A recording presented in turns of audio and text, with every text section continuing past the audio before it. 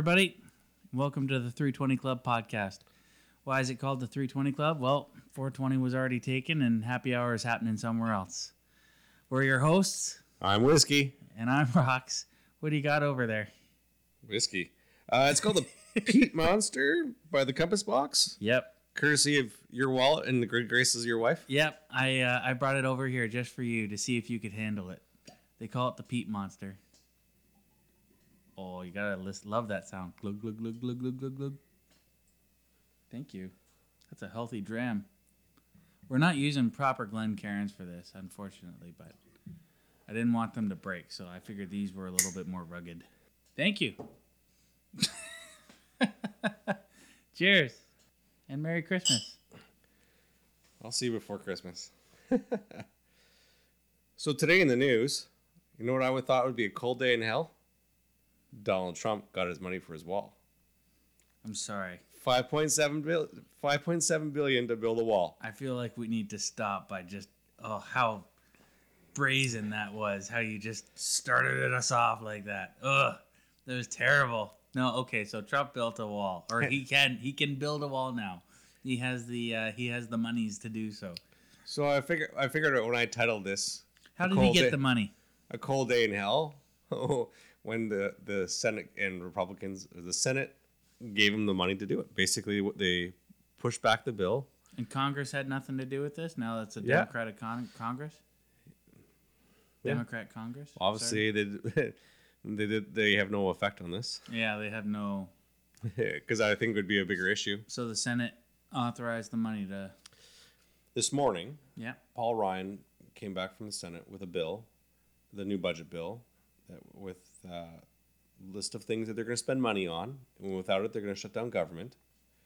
And President Donald Trump rejected it because it didn't have anything for his wall. He wanted $5 billion for the wall. And he threatened to shut down the government because of it. Exactly. And so they caved, and they're going to give him the money. They're going to give him the money. How much money was it again, sir? $5.7 billion. $5.7 billion. What are they going to do? Build a wall. I'll show you. You show me a $5.7 billion wall. I'll show you a $5.8 billion ladder. $20 ladder. Yeah, exactly. You know what we should do now? Raise tariff on steel because they want to build out of steel slats. Hey, that's a good idea. Just saying. Seeing as how they cut all of our manufacturing jobs through GM. Right? Got to get that bang for our buck. Exactly. Yeah. Steel industry, right? It'd be perfect. Well, that's how that's how we got to be careful, though. Isn't that how wars could be started? By building walls? No. Well, that's one of them. Well, they did to us. They were one of the first ones to put tariffs on it. Chinese also did it, and it didn't keep the Mongolians out, did it? Oh, the walls. Well, it slowed them down. But, okay. Yeah. This is nice. It's fire. It's got a hit, but the sharp spike went nice smooth. So you like the peat then? You're okay with it? You know what also be a thought? It would be a cold day in hell when? Don't be gimmicky. Well, I'm just playing with it. Okay, it's a cold day in hell when? Because you laugh. I'll giggle when I'm doing it. You giggle all the way through. Yeah. So. It's a cold day in hell when? Okay, today we're going to play a game. On today's show, we're playing a game. It's called A Cold Day in Hell When. Okay. And we're going to talk about all the crazy shit that's going on. And we're going to prelude everything by A Cold Day in Hell When. Hey, I like that. That's a great game. You know what? And it'll be like Facebook reinvented. We'll call it Near Real Time. Near real time. Oh, my God. So, or what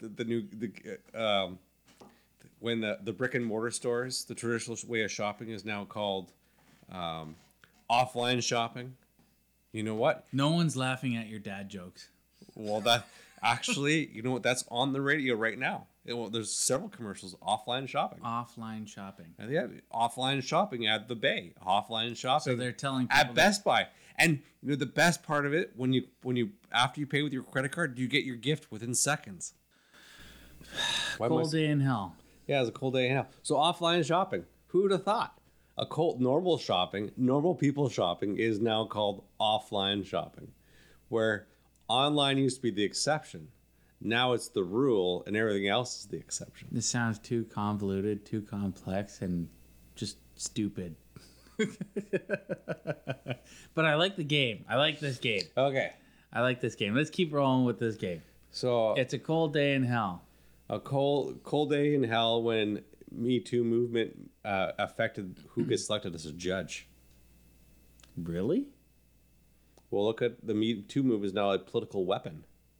So you had a Explain. I know the Me Too movement has been hijacked by different organizations. Yes. For example, like the Democrat Party took it and ran with it, and they basically decided it's like, we're going to hire Hillary Clinton. She's going to be our president because she's a woman. It's like, because it's time a woman sat in power. And that was the whole point back in 2016 during the election. I was just like, and I thought about that. I was just like, no, that's not why you elect someone. You don't elect someone because they fit a category of certain person, whether they're man, woman, whether it's based on race or gender or anything like that. You base it on their competence. Now, I mean, look who they actually ended up going for and actually electing. And I mean, you just look at the example that they provided. I mean, the American people, they've been, I don't know, they're on a weird, they're like in a roller derby or a demolition derby right now, and they're just like, they're trying to be the last car standing. I don't know. It's not just them, but if you think about it, Patrick Brown. What about Pat Brown? He was forced to step down. Allegations came ahead. Yes. He stepped down. Yes. And the allegations were never proven. This is true. That was political. Yes, that was political machinations. Yeah. By the opposition to try, because he was a legitimate. What do they call it? Like a threat or an opponent to the Liberal Party within Ontario. So let's put this in the macrocosm of the world. So we had people I feel like you're trying to set me up here. You said machinations, I'm using macrocosm. Okay. Okay, you got this weird twinkle in your eye, this shady thing going on. Well, just think about it. So we had the leader of the Conservative Party, Patrick Brown. Yes. Allegations of sexual Me Too movement, steps down. Yeah. Allegation of corruption. Then you go into American politics where similar things are happening. Well, also look what's happening with Brexit in the UK. But that's not really, it has nothing to do with Me Too. Yeah. So it's more to do with like independence from the European Union and all that kind of stuff. But yeah, so there's these political hype turmoil just due to a lot of it's our populist movements. Yes. Okay? Yes. So Me Too is a populist movement. Yeah, it's a counter movement to like the populism with all this shit going on, Trump getting elected, even guys like Doug Ford getting elected, stuff happening with Brexit, like there, and even look what's happening in Paris right now with this yellow jacket strike. It's all populist counter movement to leftist control and leftist dogmatic control and hijacking of these other movements like Me Too and all that kind of stuff. So at the risk of sounding like a conspiracy person, if you look at, it's a destabilization of our democracy. It's like a lot of the stuff isn't based on fact, it's based on innuendo. And these things are destabilizing our democracies. Some of the most long-standing ones. Oh, yeah. U.S., France, Britain. So along this, I mean, now talk about Canada in some ways. Yeah. So, like people who are key figures in the different political spheres are now being undermined by non-fact based populist ideologies that are causing problems for them to run their country. Now, like to me, it's akin to like when I picture like the French Revolution and the advent of the printing press and the pamphlet wars, and how you can use information and misinformation in order to achieve an aim. Yeah, same thing's happening. But this is the irony is that this is almost like the airplane flying over occupied Germany with brochures flapping out, going, surrender. We're not going to hurt you, that type of thing. Yeah.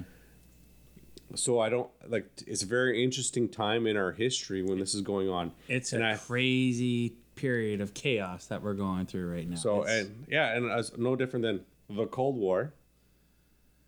No, we're not there yet. Yeah, we are. We've actually been like this for a while. No, I know what you're saying, but your joke, I'm saying we're not there yet with your jokes. You have a long way to go. Okay, continue. But Cold War. I think it's an exciting time in history and see how it plays out. And in reality, we all have our own part to play in proper information, in getting fact-based information. But the problem is I think it's even more difficult now to do something like that, to get the facts right. I mean, you just said it yourself, like when we had pamphlet wars and talking about the Gutenberg revolution and all that kind of stuff and the printing press. We're going through basically the same thing right now with online videos. Look at YouTube. Like we've already mentioned it on the podcast before, that like all of this information, we didn't have the bandwidth for the spoken word or vision, or just even looking at people. We didn't have the bandwidth to be able to record people for long periods of time that we do now. Here's an interesting analogy. You can listen to people talk for 3 hours on end. Just no edits, no cuts, and just listen to them. Just have them listen to them having a conversation, just like we're having right now.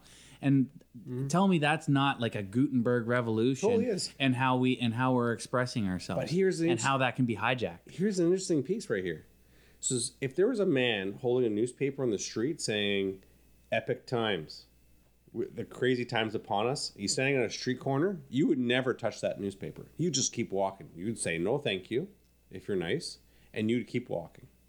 You wouldn't accept a random piece of newspaper. Because why? I didn't pay for it. It's not a trusted source, so I don't want it. But online, we're perfectly willing to consume media that has no trusted source. There's lots of clickbait. Because we didn't pay for it. Even we didn't pay for it. Because the expectation is that because it's on the internet, it should therefore be free. Right? That's your ideology. Well, no, it's not my ideology, but that's just the way it is. And I think most people, most consumers of content on the internet have been, let's say, corrupted by the likes of Napster and LimeWire and like free downloading of music. And so then that translated into our information must also therefore be free, because we can get our music for free. We can get our movies pirated if we want to. I'm not saying we should, but we can do all that stuff. And so therefore it's almost like there's an expectation and there's an entitlement to that. And and I agree with you. I don't necessarily think that should be the way. But if we're looking at both sides here, but it is the way. If my traditional form of media was entertainment, my method of getting it was free sources. So free sources are for entertainment. Okay, I got it for you. But decision grade information shouldn't be necessarily a free source. Because when it's free, the person who's given to you is no longer accountable. What do you mean by decision grade information? So let's say I am analyzing facts. It's like in the academic sphere, Wikipedia as a source. The reason why it's banned for source because there's no accountability for that information. And the academic community is very clear in most circumstances, is that if information is to be used, is to be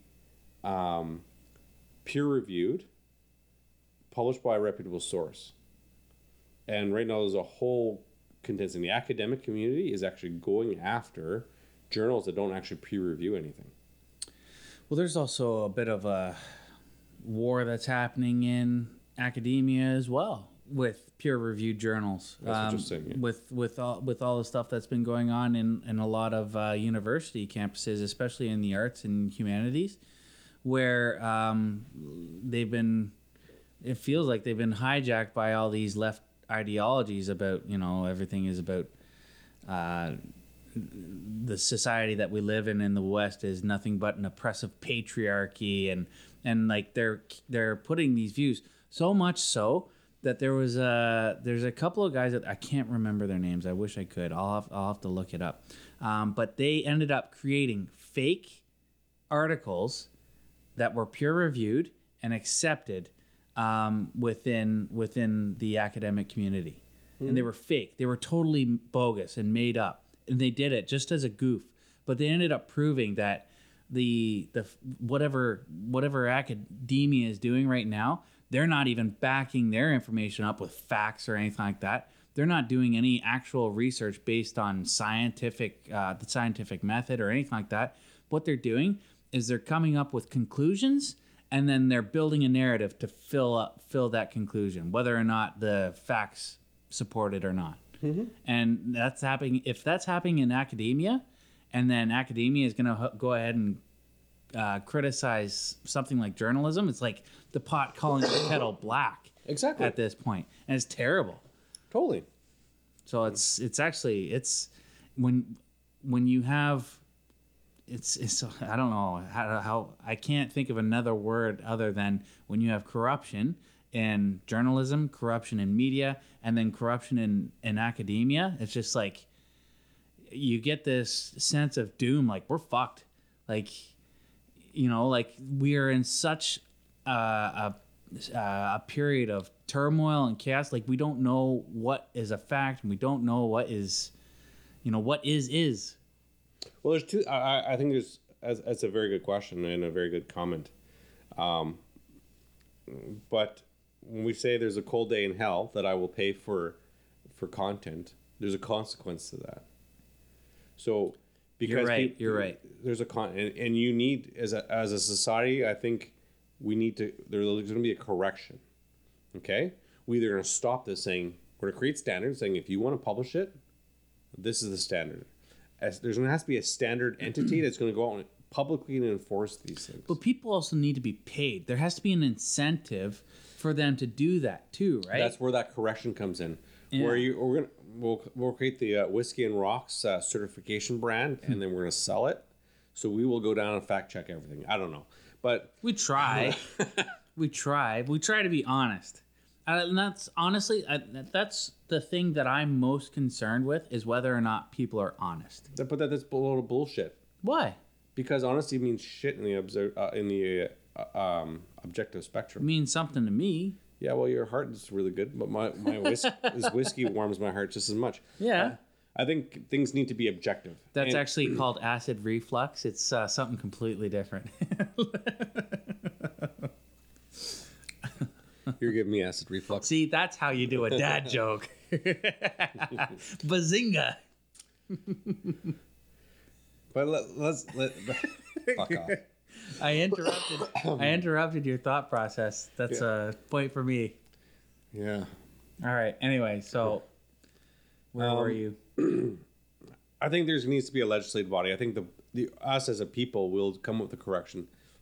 There needs to be a legislative body? No, not necessarily a legislative body, but there could be. I don't know if I can trust a government organization acting on behalf of the people, so-called, to create legislation that would govern this and that would create standards and standardize the whole thing. Well, government has an interesting history.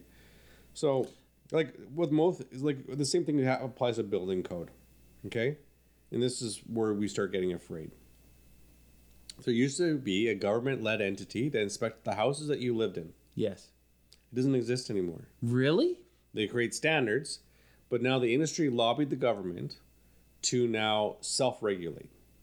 No shit. I had no idea. It's scary. That's terrible. That scares you. It does scare me. When we talk about things that affect our future, if we take a step back, academic research funds standards, looks to support standards. Those standards are inculcated by a government body, which is now self-imposed. So you see how that whole spectrum of research gets fucked up? Yeah, and if it gets poisoned at any one point, the whole thing is corrupted. Yes. So why is it so unreal that the government actually start registering these things? Why is it so unrealistic? Regulating these things. Why is it so unrealistic? Well, here's the thing. When it comes to talking about the government, I have a problem with this is because we talk about the government like it's some entity, like it's some shadowy, clandestine entity that just governs and dictates all your moves. It's like, no, it's full of people like you and me. And people have different agendas and they think certain ways or they think other ways. And they're gonna create policy and they're gonna regulate stuff based on their agendas. Yeah, provided it's done well. And you and I are always and provided that it's supported by the people, hopefully. But this is why I don't like the idea of like, even any political party that comes into power having a majority rule within Canada. It's just like I'd rather have checks and balances in place to keep the government entity in check, so that way if the regulations are too overbearing, that's checked, that gets put in its place, as opposed to when you have a majority. You can just write a blank check and do whatever the hell you want. I don't like that. I don't like how that works out. Well, there's no blank checks. I mean, there's mandates. I'm using hyperbole and metaphor. But here we are. So now people can create fake journals, fake academics, fake rules, and then we talk about fake news. And concept of fake news does exist. I don't know if it's the major news outlets agree with you. Fake accounts to spread misinformation and lies and bots and all kinds of shit. Exactly, but as long as we sit in a world that, I am for fair competition on the internet. Yeah. But I mean, then we have to take a step back and we talk about the correction. Does that look like a non-net neutral, where anybody can create websites to spread? Well, I like the analogy that you used earlier about like building codes. It's just like when it comes to having a government regulate something, I think something like that, when you build a building, somebody needs to be in there. It's like, I'm for fair competition as well, but in terms of when it comes to competition, when you're competing within a municipality, people are going to cut corners. Contractors cut corners all the time in order to get the job done at lower cost, or so that way they can get more jobs or whatever, or they'll try and do other shit in order to get more money that will save them in their costs, but allow them to charge their customers more. Mm-hmm. I mean, that happens all the time. So I do like the idea of having a government institution actually regulate that. Like I was actually shocked to hear that is no longer the case, that they lobbied and successfully lobbied the government to say we need to be able to self-regulate. It's like, no, you do not. Like, that's bullshit. So in many respects, so you get a building permit, there's an inspection on the end. I mean, those things still quasi exist. Yeah. And you still need to go through bureaucratic processes, but nobody's actually going through that house who is representative of the municipality. I know, and actually looking at that shit. I know several court cases are on the go right now where the building inspector said, it's approved code, but he didn't actually take the time to do the analysis to make sure that it was correct. But there's a lot of things where are self-regulating now. I remember when Mike Holmes was doing shit about that, like back in the early 2000s, and he was just like, he would get physically angry and start smashing stuff around in these houses because like, whoever came and built this contractor's a lazy piece of shit. He's a coward. I want to see him so I can beat him up. Yeah, he didn't say those things, but the problem with Mike Holmes, he seems like a good guy, but he doesn't declare his biases in the front. What's that? He doesn't declare biases in the front end. He doesn't declare biases on the front end. Because he promotes products. Well, you have to. I know, but he promotes products, building products. So he complains things are bad. Meanwhile, and then he'll go and use DeWalt tools. His products that he prefers, but there could be products that are equally across. There's some biases there with Mike Holmes. Okay, you can't in any industry. You can't not have bias. You hate it when I use double negatives. Because I don't know what you're trying to say. The point is that we need inspectors that of any particular purpose needs to be unbiased.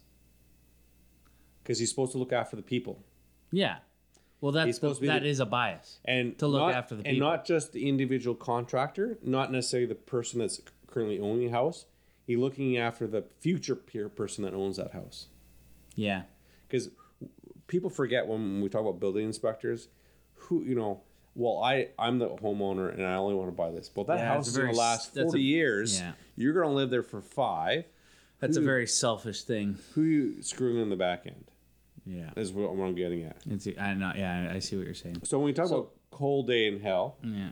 a cold day in hell, when we look at regulated internet. Internet now, if you're going to put stuff on the internet, internet is not going to be a trusted information source like it's supposed to be. Then we need to have internet that's, we need to create an environment. If we can't create an environment, so we have the dark web, which quote unquote dark web. I would argue that the dark web actually is the internet completely. Have you ever been to the dark web? Listen, man, I wouldn't even know how to look. Listen, I grew up in the 80s and 90s. My original internet was technically the dark web. Okay. So all the way up into like 2000s, that was my playground. But so I've been places.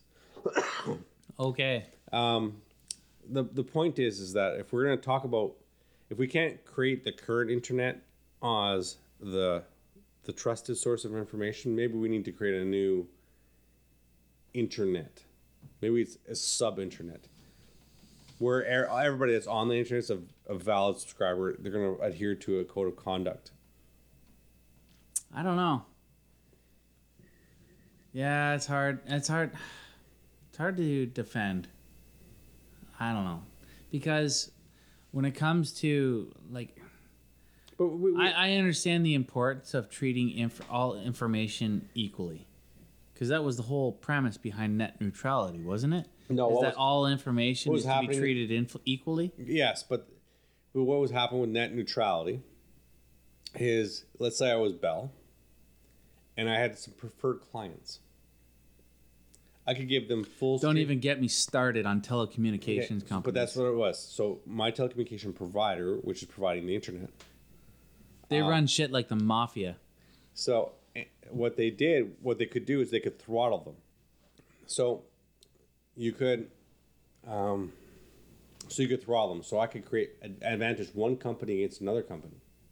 But let's say I'm Netflix versus Crave, for example, or Hulu versus Netflix. So am I going to charge Netflix? Or because I'm Bell and I own Crave, I'm going to throttle Netflix.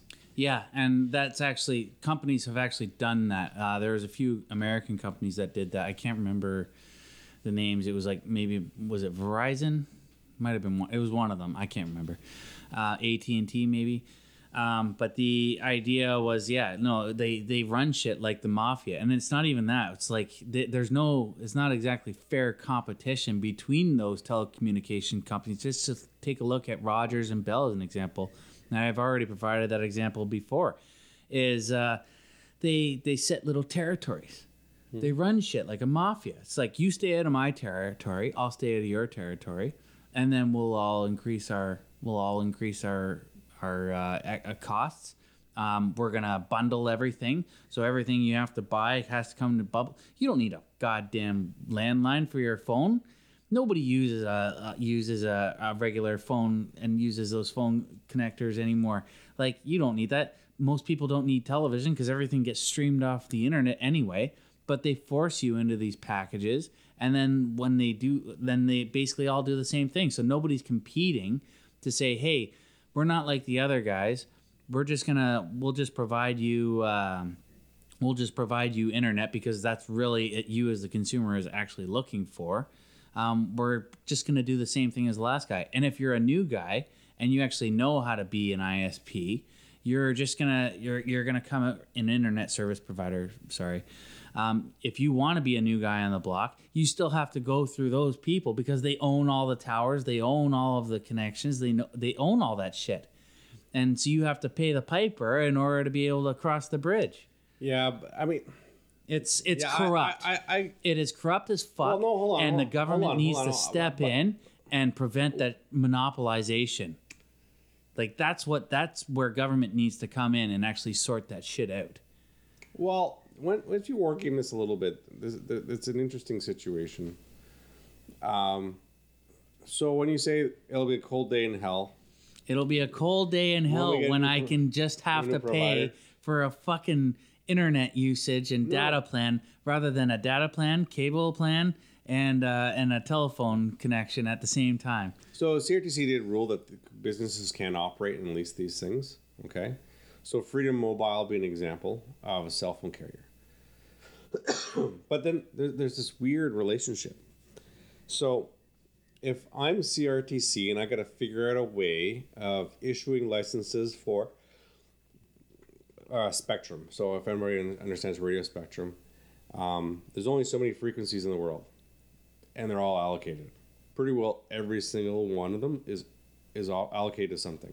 Right. When they come available, what happens is a particular segment of that allocation becomes obsolete, and that technology is returned. It'd be like an example would be, I think was television used to, when they broadcast over the airwaves. Well, because they went to HD and a different frequency band, they only required a certain amount of channels because not everybody was using them anymore. Okay. So some of them became available. Now, let's say some of these operate where cell phones can operate. So some of that band is available. So how do I put that on as a government? How do I put that on the market? You're kind of losing me. Okay, sorry. So cell phones operate at a special band, right? Okay. You and Bell, me and Rogers can't operate in the same frequencies. I see. Okay? Okay. So I need to get that to the market. I want to give it to the market so the market can make use of it. They can make money. When they make money, they pay taxes. So it's no good to anybody if it's unused. So why can't the government just say, hey, well, I guess they can't, because then you can't just have one frequency. Well, I have a frequency. Some people already have frequencies. So people are already operating. Bell and Rogers are already operating. How do I bring that to market? I don't know. You tell me. Okay, so CRTC auctions it off. CRTC auctions the frequencies off. Yep. That's how it works. So if I auction it off, I'm a big five. I don't want to keep out the competition. Okay. So I'm gonna keep bidding until I get it.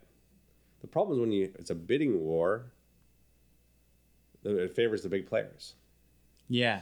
So the little guy is. But on the same side, CRTC has the due diligence to make the maximum return on issuing these frequencies to the government. This business shit loses me all the time. Well, no. Well, think about it. So how am I going to get to the market? So the CRTC says, well, I have this asset and I want to sell it to the commercial industry. The people would be pissed off if I just gave it away. Yeah. Okay? And if I just gave it away, Bell and Rogers saying, hey, listen, I had to pay for it last time. This is unfair practice. This shows favoritism. Well, it's not favoritism if you have auctioned it off. No, they cannot just give it away because other people have already paid for these things, so they can't just give it away to a third-party provider. Right. So the only thing left is to auction it off. So, but you still run into the problem. It's like only the people who have the money to pay for it, and you get into a bidding war. So then it's the least of all the evils. It's the least of all the evils. On the same side, you have. You know what Germany did after the Second World War? Ate a lot of borscht. That. I'm talking West Germany specifically. They invented a. There's this. I can't remember his name. He came up. This fellow came up with a new economic policy, or an economic theory, and he called it social market economics. You've probably heard of it, I'm sure. And the idea was that the government would. They would prevent monopolies from big corporations and allow small businesses to thrive by, providing bonuses and all that kind of stuff. I can't remember the exact detail.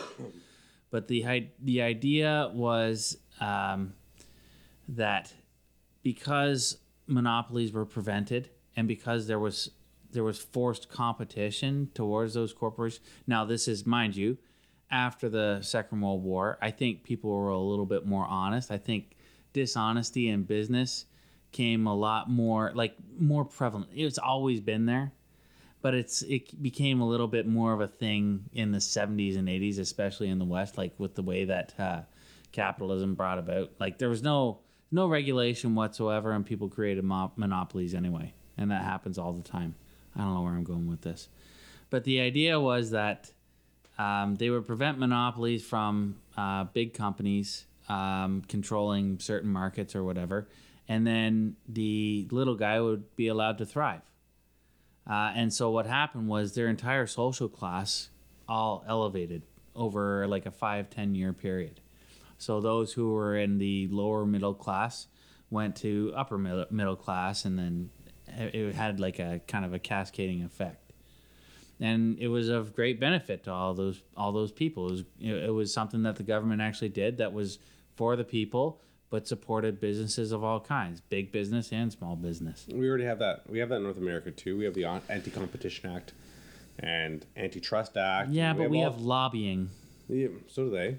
You think if it's not happening here, if it's happening here, it's not happening somewhere else? No, for sure it is. What was that famous guy? They need to just outlaw lobbying. At the same time, what's his name? Facing extradition. Oh man, it starts with an M.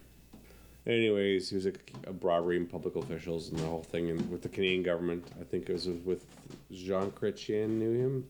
Minsk, I want to think his name is. Yeah. So I keep thinking of Conrad Black. No. But that's something different. Conrad Black, problem era. Yeah. But I think something Minsk. Anyways, yeah, we have those things in Canada. The rise of the middle class happened in Canada too. What we're seeing now is a decline in the middle class. Even though we're spending more time with our kids, I would say there's a decline in the buying power and the quality of life of the middle class. I would see that we're seeing a huge decline in education, and right now we're tied between these ultra conservative movements and these ultra liberal movements, and people aren't seeing the lines in between. No. Well, sensible people aren't speaking up, and I mean that's what sensible people do. They don't talk. They don't make noise. They don't go around and shout things. That's what nonsensible people do, and nonsensible people get involved in ultra right or left wing politics. It's like It's like the link we were showing earlier about how ultra right only read ultra right things, and ultra left only read ultra left things. So we're in this situation where there's a middle ground, and if you think about it, that's a bit of the role of the academics. But it's funny, they're the majority. When you publish a paper and there's a group of people going, "Did you read anything else? If you did this, did you read anything? What would happen if you didn't do it? How about this? Did you leave your echo chamber to go and actually experience some other aspect of life? Did you actually go and work a day or a couple weeks in an assembly line job? Did you actually go and see what it was like to be part of the working class, to actually inform your position? Did you actually go and do that? Or did you just stick around sipping your fucking Starbucks and then, basically swallowing each other's spit and like in this echo chamber that you've created amongst yourselves? Like seriously, I can't stand it. Images are so vivid. It's like they smell each other's farts. Yeah, and I think people need to say is that there's other things out there. Yes, I only pay for The Economist. I'm sorry. But I pay for news. I pay for the research and understanding and a balanced opinion. I try and go for a balanced opinion as much as I can, but I like it free because I don't like spending money on things, So I'll read articles. Except for whiskey. But what's that? Except for whiskey. Well, you want to spend money. Well, okay, here's the thing about whiskey is you don't have to spend money on good whiskey. Now, something like this is probably, it's under $100, right? In Ontario dollars. So it's basically like friggin' made up inflated monopoly money. Kind of like the the Cuban convertible peso. Did you know, here's something how we get screwed over is did you know that for every For every imported liquor that comes into Ontario, they charge 58% on it. So you spend, if you purchase a bottle that is valued at $100, you will spend $158 on that bottle. That is crazy on the taxes that on import taxes. It's nuts. So, for those who are on the thrifty side looking for a very decent scotch that is imported but is like $30, it's not easy to find at the LCBO, but you can go to your local LCBO and you can ask across the counter and ask them to order it in for you, or you can order it online. I highly recommend this little baby right here. This is, we've already mentioned it before, this is Gordon Graham's Black Bottle. Delicious. It's a blended scotch, but it's excellent, and it's like $29. Anyway, I got on a serious squirrel chase there. So we're talking about tariffs and importation. So a cold day in hell. Yes. When we talk about dairy imports, and we're talking about protecting. So it's interesting. If it suits the common person, then you're like, tariffs are bad. Import duties are terrible. We spend so much money on getting that stuff in. Well, the point is you have access to it. Okay? So no one said you could not have access to it. The second piece is the local stuff is cheaper, so we're protecting the local man. So which one becomes more important? I think we need to evaluate what's more important. The local man needs to be protected, right? Those craft breweries that are making all those excellent beers. So on the second side of that is that how do you protect a startup? How do you protect a startup? Yes, but because all the other guys are well established, been around for a couple hundred years. We're a small country. We're a younger country. So when we want to talk about starting up businesses, we have to compete with the guy who's been doing it for years, has perfected his recipe, has the distribution system, and has the production capacity to destroy you. You make an excellent product. You just have to get good, son. You make an excellent product. Hopefully it's good enough and people buy enough of it that you end up getting bought out by one of those other big companies. It happens all the time. Look at Rickards. Yes. Rickards Red. Was it you that was telling me? Yeah. No, somebody else was telling me. Rickards is actually a very unique case because they were one of the first to be bought up. And basically, the guy who sold the Rickards brand, I don't know who owns it now. I don't know if it's Molson or who owns it. It might be Molson. I think we talked about it and I forgot already. Anyway, the guy who sold Rickards, I think I don't know. He's still making all kinds of money off it. I could be very wrong on all this. Yeah. He's making serious royalties off of it. And he just wants to go and continue making the beer just like as if it's a hobby, but he's getting paid serious cash to do it. Mm-hmm. So that's all he wanted to do. You would never ever get a deal like that if you were like one of these other small craft breweries. Like I don't know what's a pretty famous one in Ontario. Steam Whistle is one, but I think they got bought out. Well, we talk about Moosehead. Moosehead's still independent.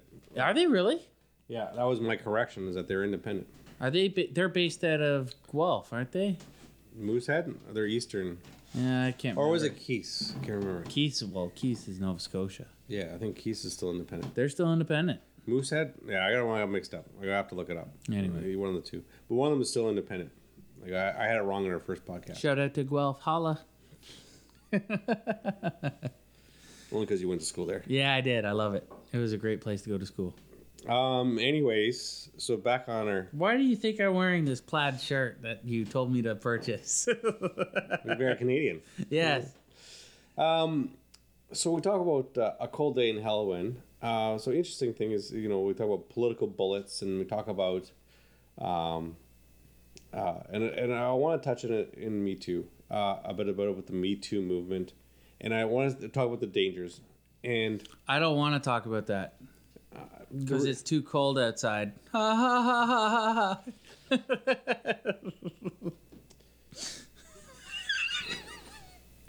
Wow. Oh, man. And I want to talk, because we talk about political things and things that we think would never happen. Yeah.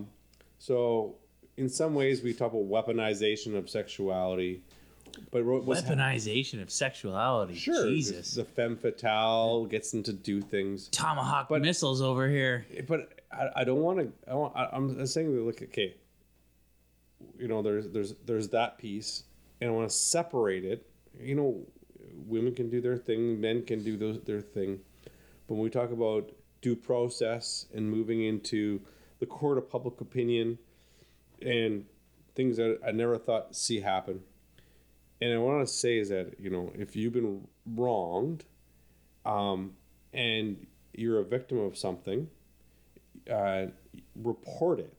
Okay? And I'm all for supporting victims. I'm going to stop you right here. No, I'm going to finish my thing. I'm all, because this is a big, long introduction. So, yeah. Anyways, I want to support people who are, victims. When we talk about the weaponization of victims to try and achieve particular aims, really concerns me. So, in some of the stuff that's going on in the news, okay. So when you've been wronged, okay, you're a victim of something, you seek some sort of form of justice. Okay? Mm-hmm. If you don't want justice, and you don't want to pursue the matter, you want to let it go, which is, for some people that suits them. Other ones, they want to seek justice. Yeah. Okay? They want the person to account for what they did. And I think they want accountability. And I think that's important. Yeah. So what's happening is, and I want to talk about maybe the Kavanaugh incident, is delicately again. Like, so I support victims. Okay. Can I stop you real quick? You're not allowed to talk about this because we don't have representation from a female here. I don't need to, because men can be victims as well. Oh, how dare you? How dare you? No men are victims. I can't even say that with a serious face. So men can be victims, and I thank you for bringing that up. And we have to believe all victims, by the way, too. We don't. Okay, good. I'm glad you're on my side. No. But everybody has a chance to make a statement, and everybody has to prove the case. Okay. I agree. I'm just trying to bring a little levity to the whole thing. I love it. Okay, good. I'm trying to be delicate here because I don't want to. Again, I support people who have been wronged. Okay. For sure. But I think there needs to be due process. But what's happening, the part I want to bring light to is when people bring it to the court of public opinion, and an interesting thing happens. So one, the victim or the alleged victim, because we're talking about due process now, gets their state. When you're on the defensive and you're the accused, not the convicted, it turns out nuh-uh is not a defense. Touche, sir. Touche. So they don't get the same fairness to bring it up, okay? To argue their side of it. But what's really interesting that happens in the court of public opinion is the dissatisfaction for the victim. So when you say, okay, the victim goes, okay, this happened to me, and it was wrong. It's wrong on so many levels. And I'll be like, okay, let me hear what they have to say. On the other side is that you have the accused, and he goes, well, I didn't do it. And this happened 30 years ago. Okay, got it. So, interesting fact is, one, the person doesn't get to represent himself in the proper, a fair court. Okay? The objective process that we talked about earlier of going through court, evidence, jury of peers, beyond a reasonable doubt, that doesn't happen. Why? Because it's beyond the statute of limitations. It no longer really matters. Ah, okay. So if the person wanted justice, for those who don't quite understand what statute of limitations is, because I actually became educated on this a couple of years ago. Can you want to quickly explain what that means? It's basically what most people know what it means, but for those who don't. So for certain crimes, the statute of limitations, the court is willing to hear it, has a finite shelf life. Yeah. So for murder, it's indefinite. So that's why you have the cold case files where people go back and try and find murderers based on new evidence, new techniques for discovering evidence. What about for theft? Theft, depending what it is. I'm not a criminal expert, But, if it's white collar theft and you stole tons of money from the government, it's indefinite. So they want their money back. Talk about CRA, but Yeah. I think there's different levels of crime. But if you owe them money, or sorry, if they owe you money, you'll never hear about it. There's another segue I was going to go into, but so my main thing is It'll be a cold day in hell when the government gives me money that I'm owed. so anyway, when someone's 30 years old and you're using to weaponize it to devalue someone's character, but not giving them a forum to defend themselves. So by making an allegation that is so old, you've taken away the ability for a person to defend himself because he's the accused. Okay? And then you take away the mechanism for the balance, or sorry, not the balance of probabilities, but beyond a reasonable doubt to convict him. Okay, but what if you're Bill Cosby and you're it's determined you are a goddamn predator, and you are dangerous. Somebody said it might have been in Twitter or something like it's like he might be the most he might be the biggest serial rapist of all time. Weinstein's still in court. Well, Weinstein's still in court, and there's but they're we're comparing apples to apples here. They're both predators. They're both maniacs. As far as we it came out that it was written into legal contracts with Weinstein, that he was able to do the shit that he was able to do. That was pretty. It's pretty. Sick. Yeah. Okay. I get, we shouldn't condone witch hunts and we shouldn't condone, Spanish Inquisitions, and we shouldn't do that. We should follow due process. And yeah, absolutely. The due process will take care of whatever it is he's done. But man, I think Dave Chappelle put it best when he was talking about Cosby. He was just I understand there's due process, but, and there's he said there's 56 women who made a claim against Cosby. He's I understand due process, but it looks pretty bad. I'm not laughing at the rape, but I mean, but that's the idea. And there are recognizable predators out there, and that's absolutely true. But here's the thing: should all men be put under that microscope? No, because there are people who are trying to hijack the Me Too movement, and they're using that as a case when they say believe all women, when they say things like some of these more extreme cases, and granted they are extreme cases, they'll go out and say men are pigs, and there's no such thing as a good man, and it's just well, I don't know if I know that. I don't know if I believe that, and I don't know if that's true. There's definitely some pigs out there, but there's also some. It's just shitty people. There's a spectrum of all kinds, both genders and non-binary genders, and so people are people, and that's the point I want to get at. Well, there's two genders. There's two sexes, multiple genders. Yes. Okay. Right. Gender is a social construct. Right. Okay. Just let it. And for me, my view on it is let people be people.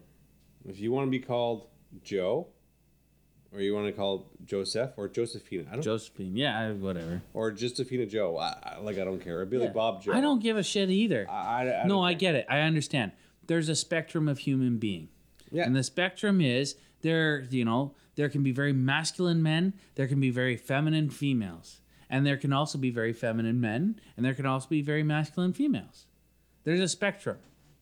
Who cares? Who cares? Exactly. If you wanted to go to body modification that extreme, I don't care either. Who cares? Now, I will interact with you as respectfully as I know would just caution you that surgery, Jesus, and especially for these parents who are putting their kids on fucking oh my god, what do they call it, the hormone therapy and all that kind of stuff, and they're doing that shit to their kids, and saying we're not calling them anything, we're just referring to them by impersonal pronouns until they decide what their gender is. I'm just holy fuck, like, is this real? Are we actually living through this right now? Parents have been some of the most outrageous victims of their own kids, or cause their kids, or victimize kids have been some of the most outrageous victims of their idiot parents. Exactly. So, but going back is... Anyway. When you start coming back from this long tangent... I know. I got lost there. Thank you for pulling me out of that ditch. So when you weaponize politics, and you weaponize sexuality, and you weaponize victimization of sexual acts, we talk about things that were never proven in court, things were backed down, like Patrick Brown resigned of the Conservative Party in Ontario. Yeah. And then we got Ford. You know how much I like Ford. I know. I know how much you like Ford. Well, anyway. So maybe just wrap it up saying, like, due process people, evidence-based reasoning, sound logic, reasonable conclusions. Beware of false dichotomy. It isn't guilty or not guilty. I think there's a spectrum of things that need to happen. Be aware of false dichotomy? Yeah. Okay, you're going to have to explain that one. I'm trying to sum up. I know. Beware of... Just because there's not always the illusion of two choices. Yeah, not everything's binary. Okay, I get it. Okay. Like genders. Ties into your genders. Yeah, fuck you.